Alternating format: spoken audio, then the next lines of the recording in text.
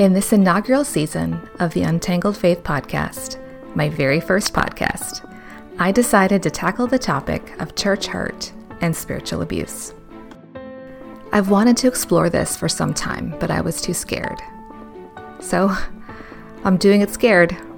It's time to have this conversation. I've learned that there's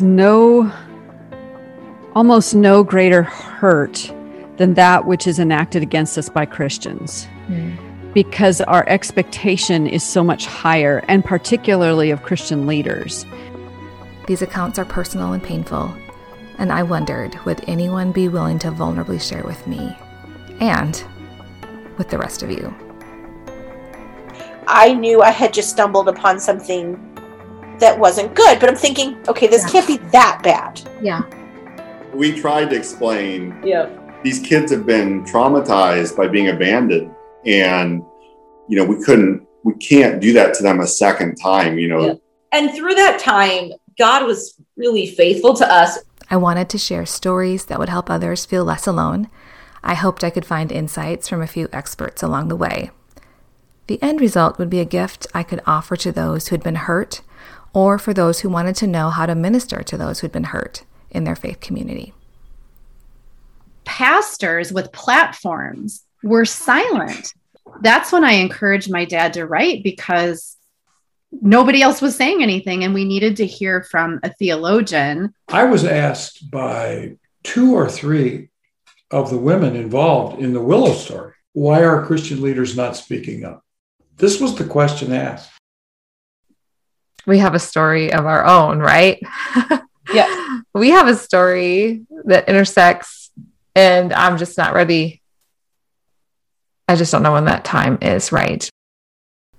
I cannot pretend this is a merely academic venture.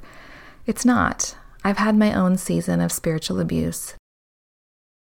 And I would like to say wolves know the words better than we do. So you have to be careful, just because the demons believe and they shudder, right? Yeah. So, and in the world of social media, we can create a persona and a life that looks very godly without having it has the form of godliness without any godliness. It's like Dr. Strange. You are in the house, but then the house begins to move, and the stairs are moving and the walls are moving, and nothing is normal. That's what I feel like is happening with me with the church world. Like, the truth says, examine me, right? So if we're refusing to be examined, what is that saying about the truth? On this season of Untangled Faith, we're sharing the hard stories.